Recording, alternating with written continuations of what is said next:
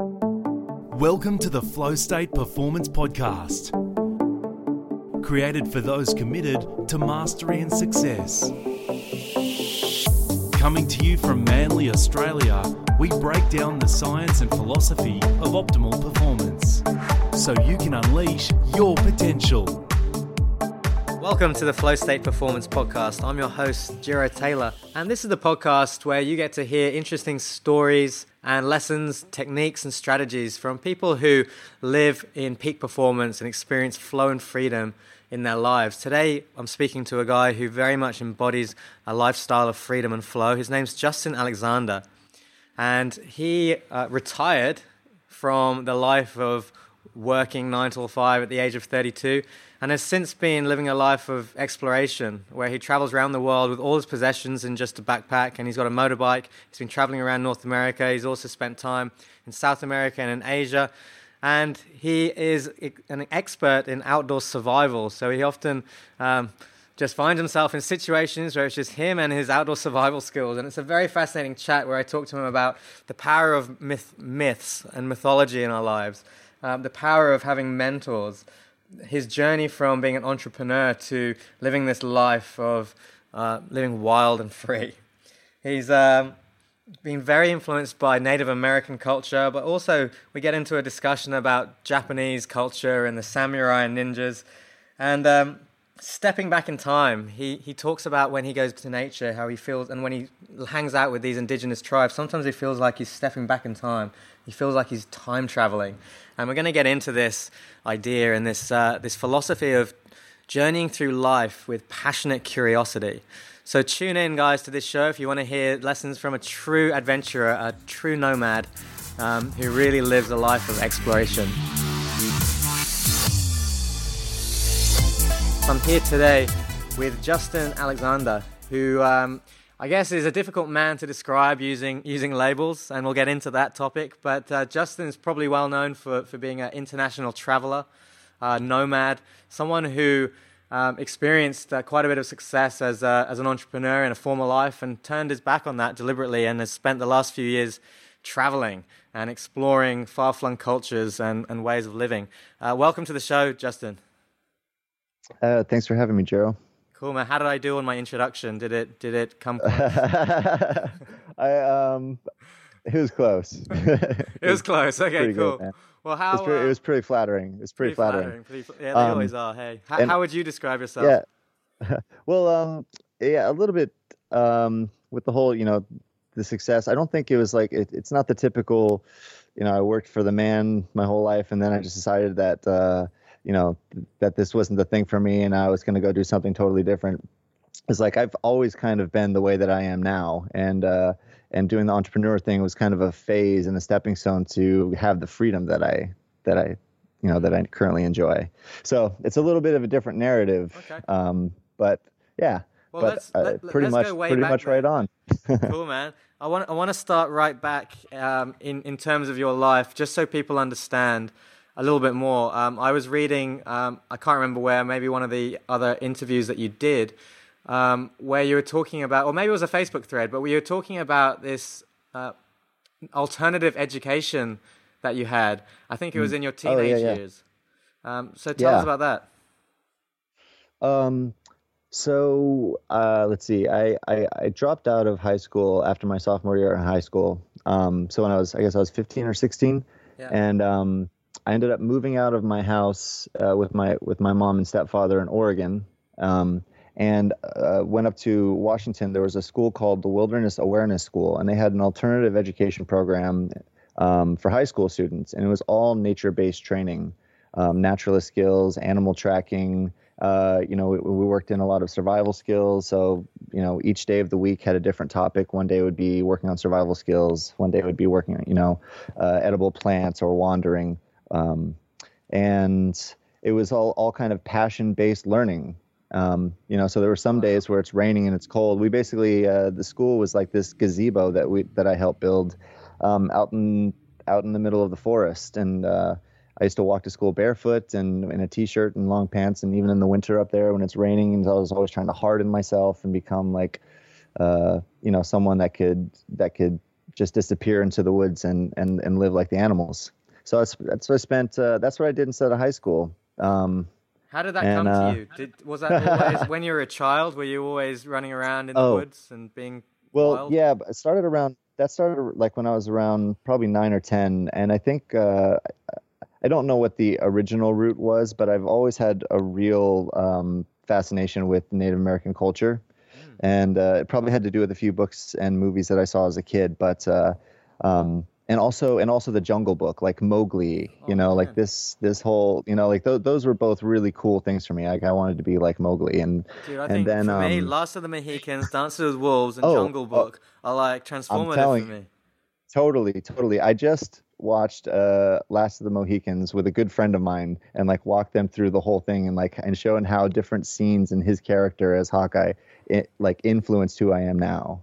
And like there's a couple major influences, but like there are other movies and other books and kind of heroic characters that I think have really shaped. Hawkeye is a huge one.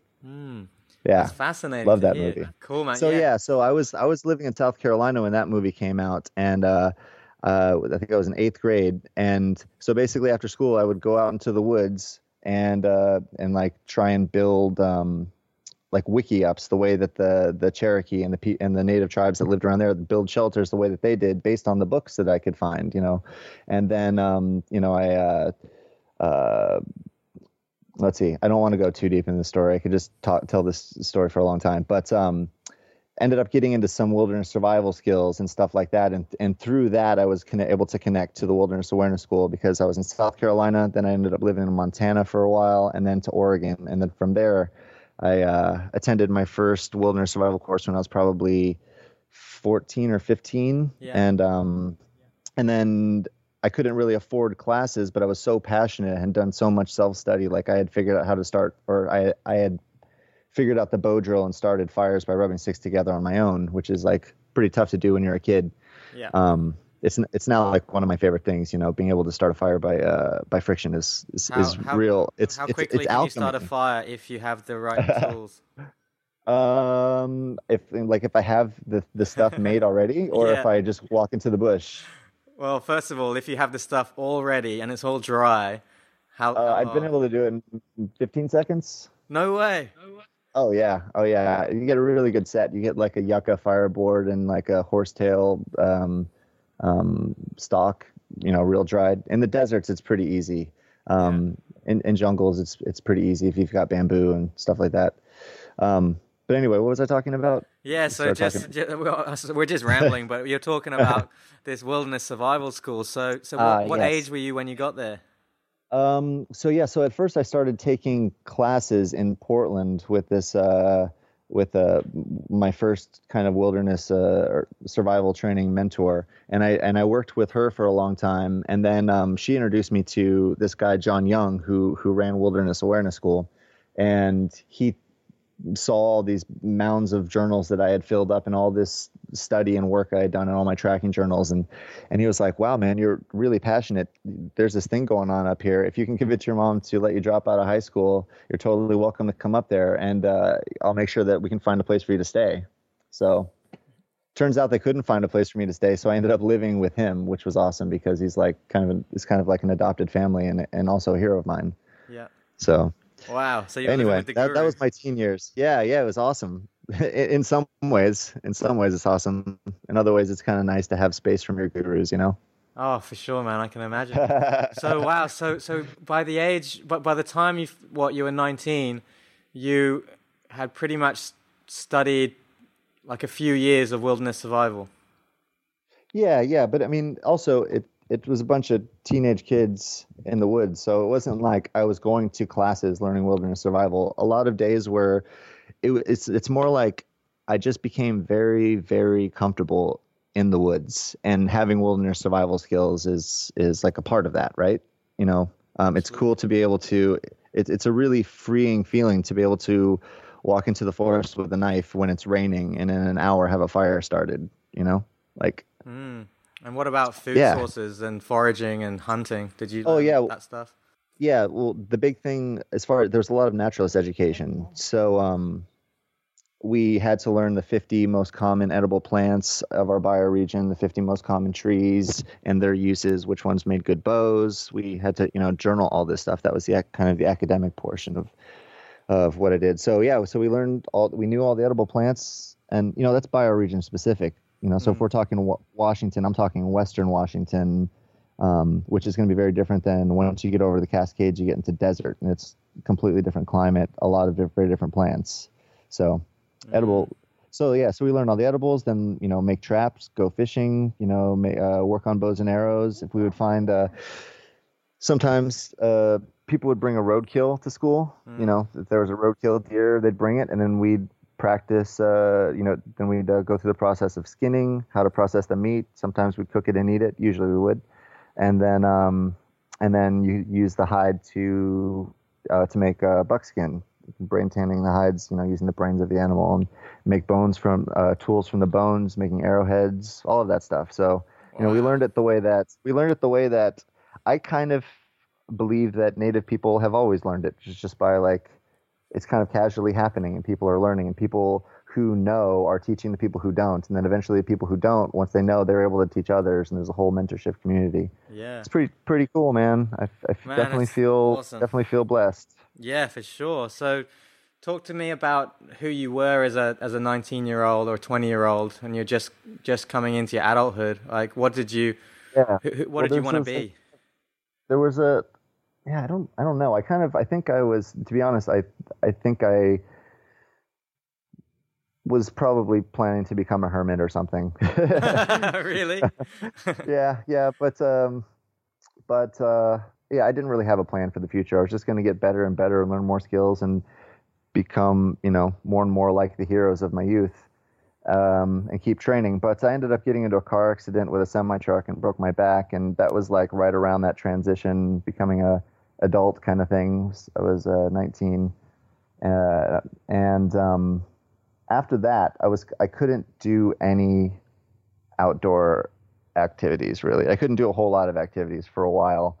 And so I kind of had to think, well, I can't even sleep on the ground because my back hurts so much. I have to sleep on beds with nice soft pillows. So I thought that this stuff was kind of done. Yeah, and I just kind of went into a world that was kind of unfamiliar, like an adult working world from that. And spent most of my 20s, all of my 20s, I guess, doing that. Well, actually, after I healed from the accident, I moved back to New Jersey. I did teach one more survival courses over the summer, and then right after that, I didn't have a job. I had a car, and then so I parked the car in the Pine Barrens, which is like the woods of New Jersey, and then I would just live out there in what we had, the primitive camp, where they taught all the survival classes, and then I'd take the train up to New York and go visit all the museums, and I'd sleep in Central Park, and I was homeless in New York for a couple weeks. Really? Yeah, so that was like that was like what I was doing when I was 20. Wow. What did your what's been the influence of your parents or your family in terms of the destiny, your life path, for example? They're amazing. They're really, really supportive of me doing what makes me happier. My dad's really a big Joseph Campbell guy, and I grew up with the Follow Your Bliss and all of the kind of mythology and stuff. So of course he's really, really supportive, and they're both really proud of me. Wow, that's awesome to hear, man. That's awesome to hear. So, I mean, I always tell my mom, I'm like, well, look, you thought if I dropped out of high school, I was going to end up homeless. And I'm like, and look where I am now, homeless. Homeless, but able to survive. Yeah, able to survive, yeah. So, but you know what? Like those skills, those survival skills and all that stuff, like really, really help me the way I travel nowadays. It helps me in a lot of ways that I'm just realizing now. Like, it's not a big deal for me to climb up on top of a 7-Eleven and sleep on a roof if I need to like be a ninja and sleep in a town somewhere, because that's so much more comfortable than like digging a hole in the ground and filling it with wet leaves and sleeping in that in a survival situation, And so like that's a true story. You've climbed on top of 7-Eleven. Oh yeah, I do it all the time.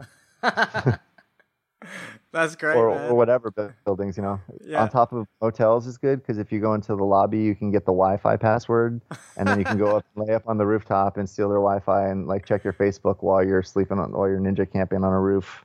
Do you take like a top or a covering, or what do you Uh, do? well, uh, I only sleep out under the stars if it's not going to be raining. If it's raining, then I'm going to find a covered place, Yeah. or set up because I've got I travel with a little camping hammock, and it's got a rain fly, so I can just post that up as a little rain cover Man, if I that's need to. awesome. So, what do you think about the traditional life of buying a house, getting a job, working until you're 50 or 60 or something, and just slowly paying off your debt? And it sounds horrible to me, but I know some. It's just about values, though, right? It's like it's not that that's right or wrong. I just that sounds really miserable to me, and it is like the default, and it sucks if people end up with the default without thinking about it, and then that's not what they wanted. That's sad. Um, Did you ever uh, feel like anything in your life was steering you in that direction, or was that never uh, even an option for you? I never had the dream of being like really successful, having a bunch of money, um, and I'm trying to. Yeah, there's I never had that. Yeah. I never really identified with that, and that's what when I was in school and stuff, and always bouncing around, moving around. I was very solo, loner. Spent a lot of my time in the woods, Yeah. and I didn't. That's why I didn't want to do high school because I didn't want to do what everyone else is doing because I didn't want what they got. I was like, this is a waste of my time. I'm getting great grades. Look, mom, I'm not dumb. Like, this is not why I'm quitting. I'm Yeah. quitting because this is not me. This isn't authentic, and it's killing me, man. It sucks because I know what else I can be doing, and she was hard to convince.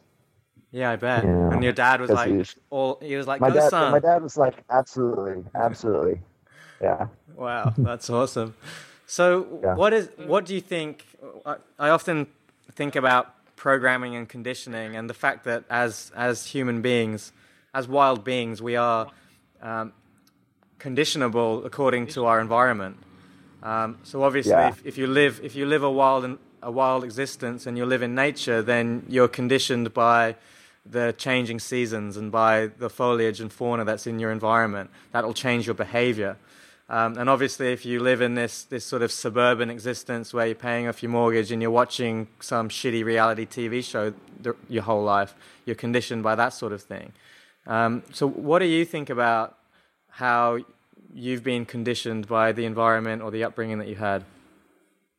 Well, okay, yeah, I think about this a lot. Um, I think a few things in my environment and condition probably led me to be who I am, if that's kind of what you're asking, right? Yeah. Okay.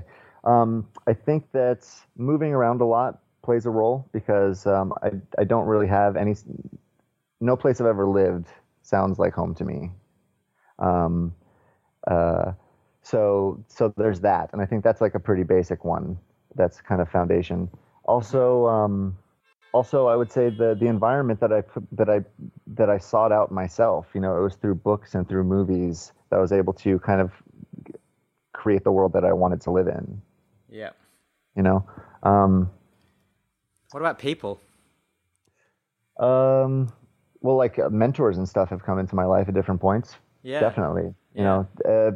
in my teens. In my teens, definitely. The first survival school that I worked for, she took me on because I couldn't afford classes, so she would let me, do yard work in exchange for classes, and then would make me teach something at each class. So she was like, making me learn even further. So I was able to actually teach skills as a teen. Yeah. She was a big one, and then John Young that I lived with right afterwards, and became like a father figure. And then there's been a lot of, but I have to say, so yeah, there's a lot of people that I've looked up to, but most of the influences in my life have been mythological. Oh, really? Okay. Yeah, it's stories. Huh. That's Every really interesting. everyone has heroes when they're kids, right? Yeah. It could be a doctor, right?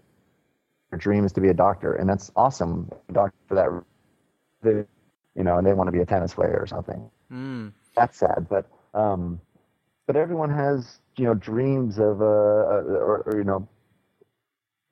I like the idea of creating an amalgamation of all of your heroes and like the best qualities of this, that, and then striving to be that. And that's kind of like how I'm living my life. Okay, so just to recap there, so you like the idea of creating an amalgamation of all your heroes, drawing from mythology, and using that as a compass for your life.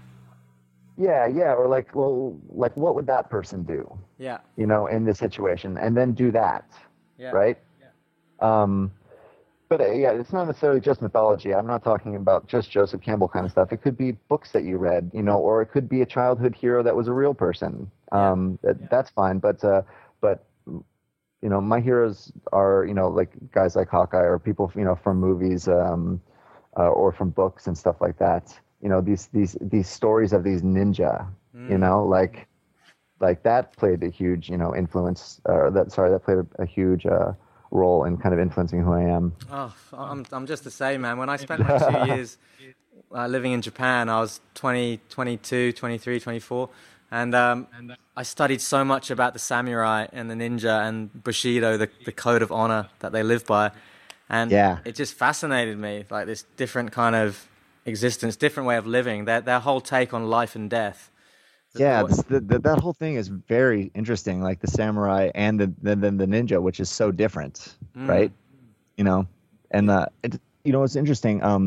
I was told recently that the whole idea of the honor culture, which is so huge in Japan, it's like that's what it is. That everyone saving face is so important and all that.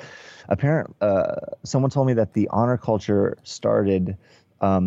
Because once samurai were able to, once they became very successful, they were able to be paid more money and they could buy their own freedom and go rogue.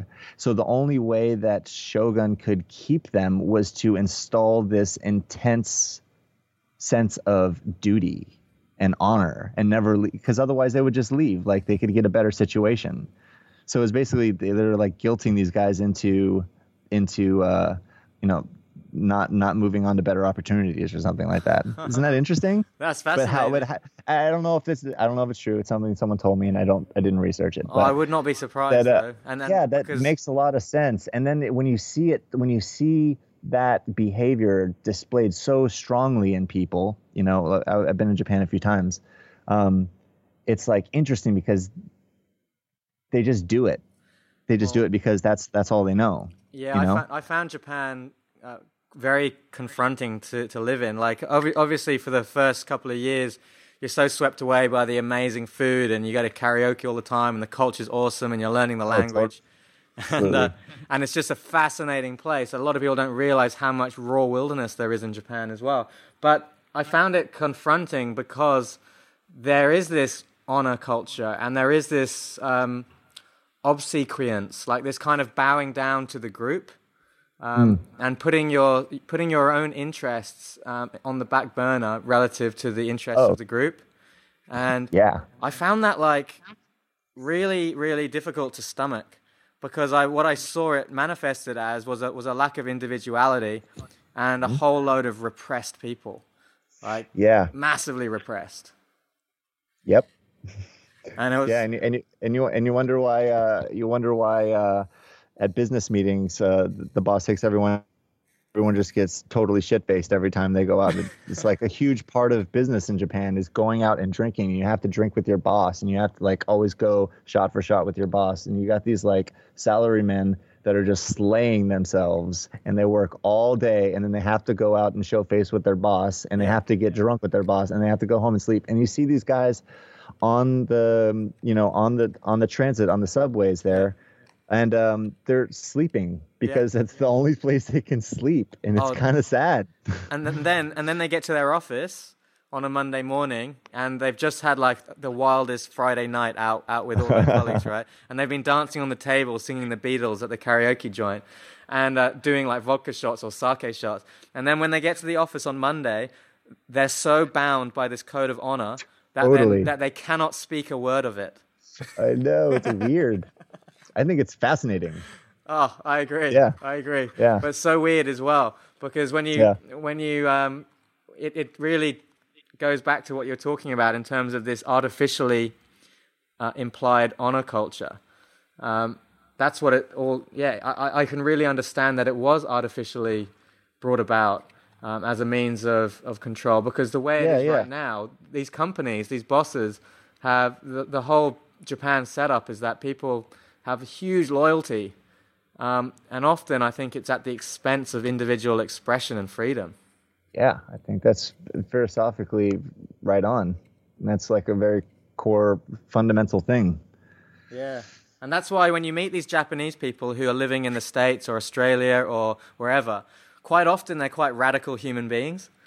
And because they've had to rebel they broke out. Yeah, to get out the country. You know, there's a Japanese expression which is like the nail that sticks out will be hammered down. And when you meet these, often I've met Japanese people living I've met them on my travels, and they'll be like a hardcore Rastafarian or something. You know? Yeah, wow. And they're just like, wow, I get it. You just had to go so far the other way to get out of Japan. It's fascinating. So, Justin, talk to me about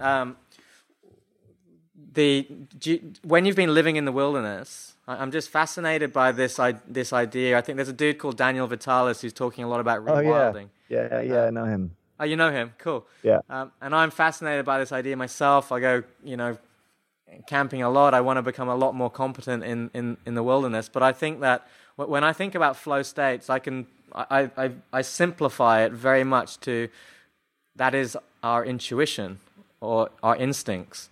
It's just, when we're in flow, it's almost just like the default state that we would be in if we were living wildly, in my opinion. Yeah. But the difference between someone who grew up in the wilderness and someone who's never gone camping before, that's not going to be your experience if you're out there. It's not going to feel natural. No, not at all. Yeah. But what about for you? Like, because you obviously flip between civilization, like you're hanging out in LA every now and then, and then you go into the wilderness. Talk to me about your alternating states of mind or states of being, or the confrontations that you face. Yeah, well, let's see how I want to start this. I want to experience the full range of, possibility. So like, I really appreciate cities for what they are. And I don't hate civilization or mankind or any of this stuff. I like a sociopathic naturalist. I just want to live in the woods and be a hermit. I'm not like that at all. But I think I get something from when I'm around people and around cities and civilization that I really love and I need, and human interaction and friends and all of that stuff. I think it's really important. On the other hand, sometimes it's the most spiritual thing, in my opinion. Well, one of them is to spend some real time alone in some really beautiful wilderness and have a lot of just quiet time. Mm-hmm. And so for me, that's kind of a spirituality, I guess. So it's not like I will sit up in a city and then go off on little trips. I'm usually just kind of like, at least on the bike, I've just been kind of wandering around through the U.S., mostly through the western states. And when I pass through a city, I'll, check in, I'll eat a bunch of food and stuff like that. And, I'm not like on the motorcycle trip, I'm not going off into the wilderness for 2 months into the middle of Alaska. I'm like riding up into the wilderness areas in Idaho, and I'll be, away from people for 3, 4, 5 days at a time. Go off, hiking, do some fishing, just a lot of just wandering around and exploring logging roads and stuff like that, taking a bunch of pictures. And it's just it's like a meditative, poetic life. What does that word spiritual mean to you? Like how would you define it? I don't know, man. It's like God. Spiritual means so many things. It's I don't really like to use it that much, but it's the only word that I can find that I think has the feeling that I'm going for. I know exactly what you mean. Sense. Yeah. Yeah. And you don't even need to take it any further than that. It's just the word for that thing. Yeah. That thing that often so you connect with when you're in nature. So okay, so that's interesting. So the city for you, there's something that nourishes you about city and people and yeah, and I really do. I mean, I even love, and when I'm in the city, I still go off and have adventures and climb buildings and go find really cool spots and all like when I'll hang out with really people that I find very interesting. Tell lots of stories, listen to lots of stories, like get drunk with people, like just have a wonderful time and socialize. And I love that. And the more places I go around the world, and the more friends I make in different countries, like it's a very, very fulfilling to me. I love it. It's the thing I love most about travel. It sounds very fulfilling. So basically, just to paint the picture for the viewers, so the listeners, you've got no fixed address. Yeah. I don't live anywhere. I don't have anything. Yeah. And just my backpack and my motorcycle. Okay, your backpack and your motorcycle, and this has been your existence for the last few years. Well, I've been on the motorcycle for the last 9 months, and I started traveling in 2006. And as soon as I traveled to Nepal for the summer, I realized that that's what I wanted to do more than anything. And so it was basically 2006 to 13, whenever I started doing this full time. And I was going back to, for like 5 years, I was going back to Thailand. I was kickboxing over there and stuff. And, I have an adopted family over there. I became a monk for a while. That was all happening. So I still was traveling since about 2006, but I had a home. It's very different though. Now it's very different the last few years. It's cool. I really like it much more. So what have you learned from your time spent living with indigenous cultures or alternate cultures? I know you spent times in the Mentawai Islands in Indonesia. You spent time in Thailand. I know you spent a bunch of time in South America. Are there any things that pop to mind in terms of things that you've learned that just are not in our culture? Oh man. That one might require a lot more thought.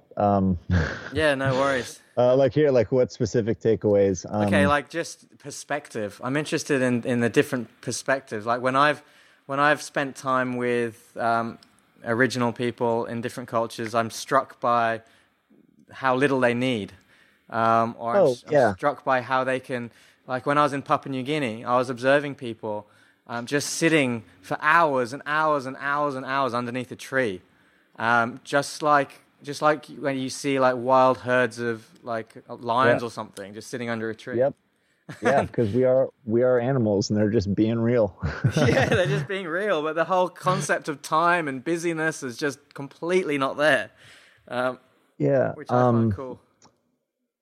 Yeah, well, those are all certainly true, and those have probably all been pointed out. I think for me, I really, really like spending time with indigenous cultures and people that are kind of, when you're with them, you're stepping back in time in a way, Yeah. I like to go to places and be around people where I feel like I'm time traveling. Yeah. Sometimes it's a little bit difficult because they can't speak English and you don't have a translator, so you just end up getting really good at, as body language, and just like you end up getting really good at just reading the emotional vibe. You can tell what people are saying, what conversations are happening without knowing any of the words, and then she just kind of like, but so I haven't had in-depth philosophical conversations with Mentawai elders because the translator I had was very, very, very basic, so we couldn't even get into in-depth conversations. But I just love to be around them and copy what they do, because for me it's normal, because I grew up in doing that kind of stuff. So and when I'm with people like that, they're like, looking at me like, well, he moves through the forest differently, and like he just climbed a coconut tree. Like what, like who is this guy, right? So then we all end up sitting around and smoking cigarettes out in the jungle together. Yeah. But it was like, oh, this isn't a tourist. Yeah. That's awesome. I saw one picture where you were dressed up like a mental white tribesman. Oh yeah, so yeah. Classic, man. Yeah, I feel so cheesy posing for those pictures. Yeah. Oh, knowing you a little but bit. It's cool to have, man. It's a cool picture. Yeah, man. It is cool to have. It is cool to have. So, just talk to me about ayahuasca. I saw that you did some plant medicine work down in Peru. In Brazil. Yeah. Oh, in Brazil. Okay. Was that your intention of going down there, or was it something that just came up? So my first experiences with ayahuasca, when I think I was 14 or maybe 15. And I had maybe had 10-ish ayahuasca journeys between then and I guess 32 or 33 when I was down there in South America. But I did go down there because I had never been a part of any kind of ceremony or with any shaman. And I wanted to see the difference because I just had my very personal experience with the medicine or the ayahuasca. Yeah. So yeah, it was great. It was a gathering of shaman. I guess every 2 years, shaman from a bunch of different parts of South and Central America come together, and they all kind of lead ceremonies. Each night. Sometimes one night it'll be Kashinawa, Hunikun, people from the Amazon. These really short indigenous people with the tall macaw headdresses, and they'll have a very different ayahuasca ceremony than like the Colombian ayahuasquero. Yeah. Very, very different. Oh, so you went to some special thing, which was like a convergence. Yeah. Is that like an annual event? I think it might be semi-annual. It's called the Eagle Condor. Oh, yeah. Or Condor Eagle. It's in near Brasilia, Alto Paradiso, in the middle of Brazil. Oh. So anyway, I was there for 3. It was 3 weeks, and I did 14 ceremonies in 3 weeks. They were all night ceremonies, like sunset to sunrise, and it was definitely a different experience, being around people and having it be kind of led, and having these shaman deal with you individually, and do these, spirit cleansing things with feathers and stuff. It's all very, it's like the whole thing is, the energy is very different. So then lying in my bed in the room by myself at night, drinking ayahuasca is going to be a very different thing, Absolutely. So it was great. It was I had a lot of really good realizations, as I usually do. It's not something that I do very often, and sometimes I feel like I just need to check in with something. Yeah. And I feel that, and that's a good way to do that, and like kind of get rid of all the bullshit filters in my life and kind of see things as they are for a little bit, and then what are the bullshit? What are those bullshit filters, Justin? Like, what are you afraid of? Because I say that, like, we've all got fears, right? I'm just sorry. It's a bit of an aggressive question. What are you scared of? It has more to do with limiting self beliefs. It's not so much like conquering my fears or something like that. Like that's some of the hardest stuff to work with. Yeah. And like how you are as a person and how you treat other people. And like a lot of my experience down in South America, I was like going through some real like heavy feelings of say guilt or shame, like anytime I'd ever said a mean thing to a person, or had hurt an ex-girlfriend, had become really present, and the sense of empathy was really overwhelming. And that's beautiful, to be shown what you've done in a way that you can like kind of reconcile. And afterwards, you write letters to people, or you send, I didn't send an actual paper letter because no one does that. Send long text messages or Facebook messages to people, or just to tell them that I wanted to tell them how important they are in my life, and I really wanted to thank them for being my friend. Yeah, that is awesome. Kind of that fun hippie stuff. That's the sort of stuff that happens, though, right? But it's healing. that's really most of my experiences with ayahuasca. You know, some deep personal realizations, and then some very personal stuff that I don't talk about. But overwhelmingly, that's what it Awesome, is man. for me. So I'm just conscious of wrapping up just in terms of the time commitments, but I just wanted to get clear, Justin, on what you feel is helpful information that you've learned on your journey when you meet people, or if you were to mentor a kid who came to you at the age of 18 or whatever. What sort of life lessons would you try and pass on? Okay. Here's a great one. I was just thinking about this. I was talking to someone, I think yesterday. I think that being passionately curious is a very it's a very useful skill for a traveler, because when you are curious about, well, first of all, that's how you learn anything, is being passionately curious. But when you're authentically curious about someone or a culture or a person, an individual, that really opens people up to you in a way that makes travel so magical. You know, all these opportunities come up because you end up making some really great friends, you know, even with local people who barely speak the language. When you're genuinely curious and like who they are and why do they think what they think, it's really interesting for me. And I think that the side benefit is that the world is really open to you as a traveler, and that's a key kind of foundational travel hack. Passionate I think curiosity. Yeah. I love it.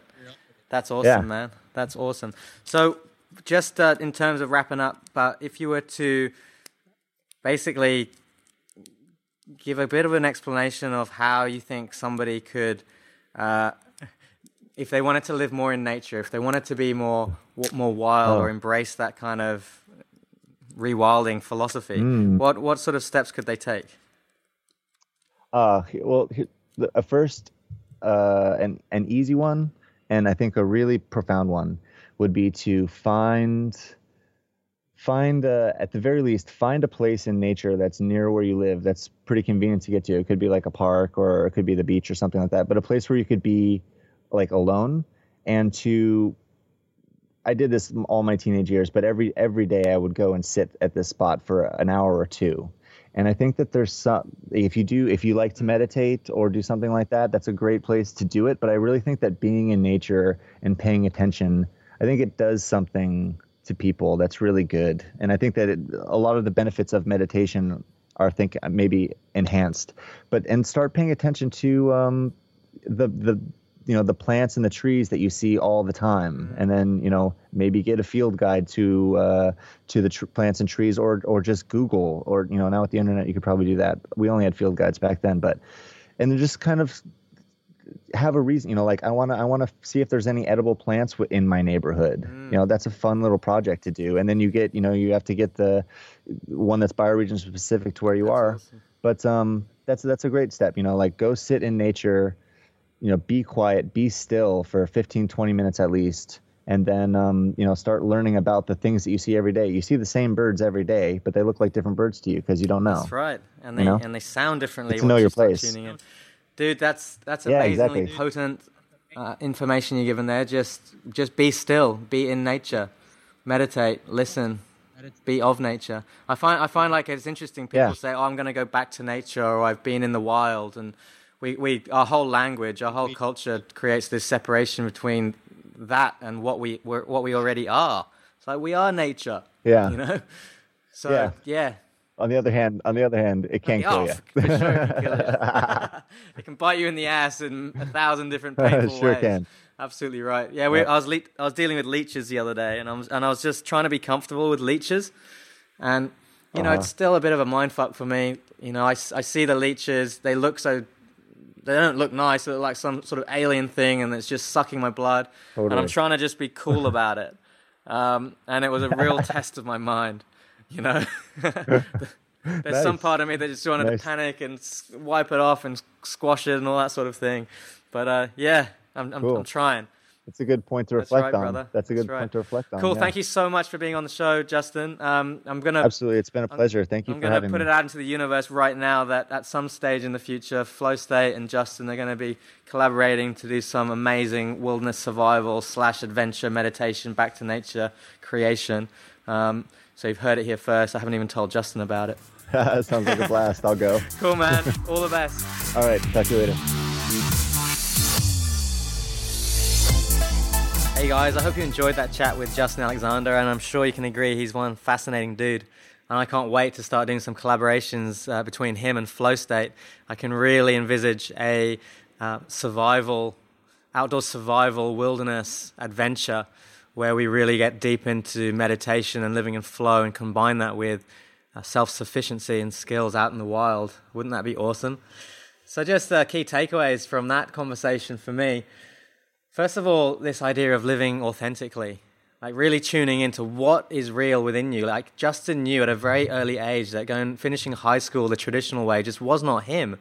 So he convinced his mother to enroll him at this outdoor survival school on the other side of the country in his teenage years. And that really set the tone for his whole life.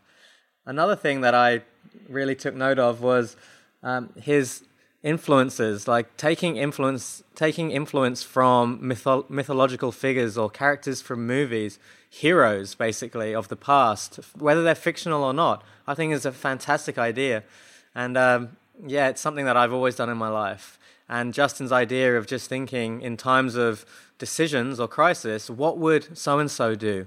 What would Hawkeye do in this situation?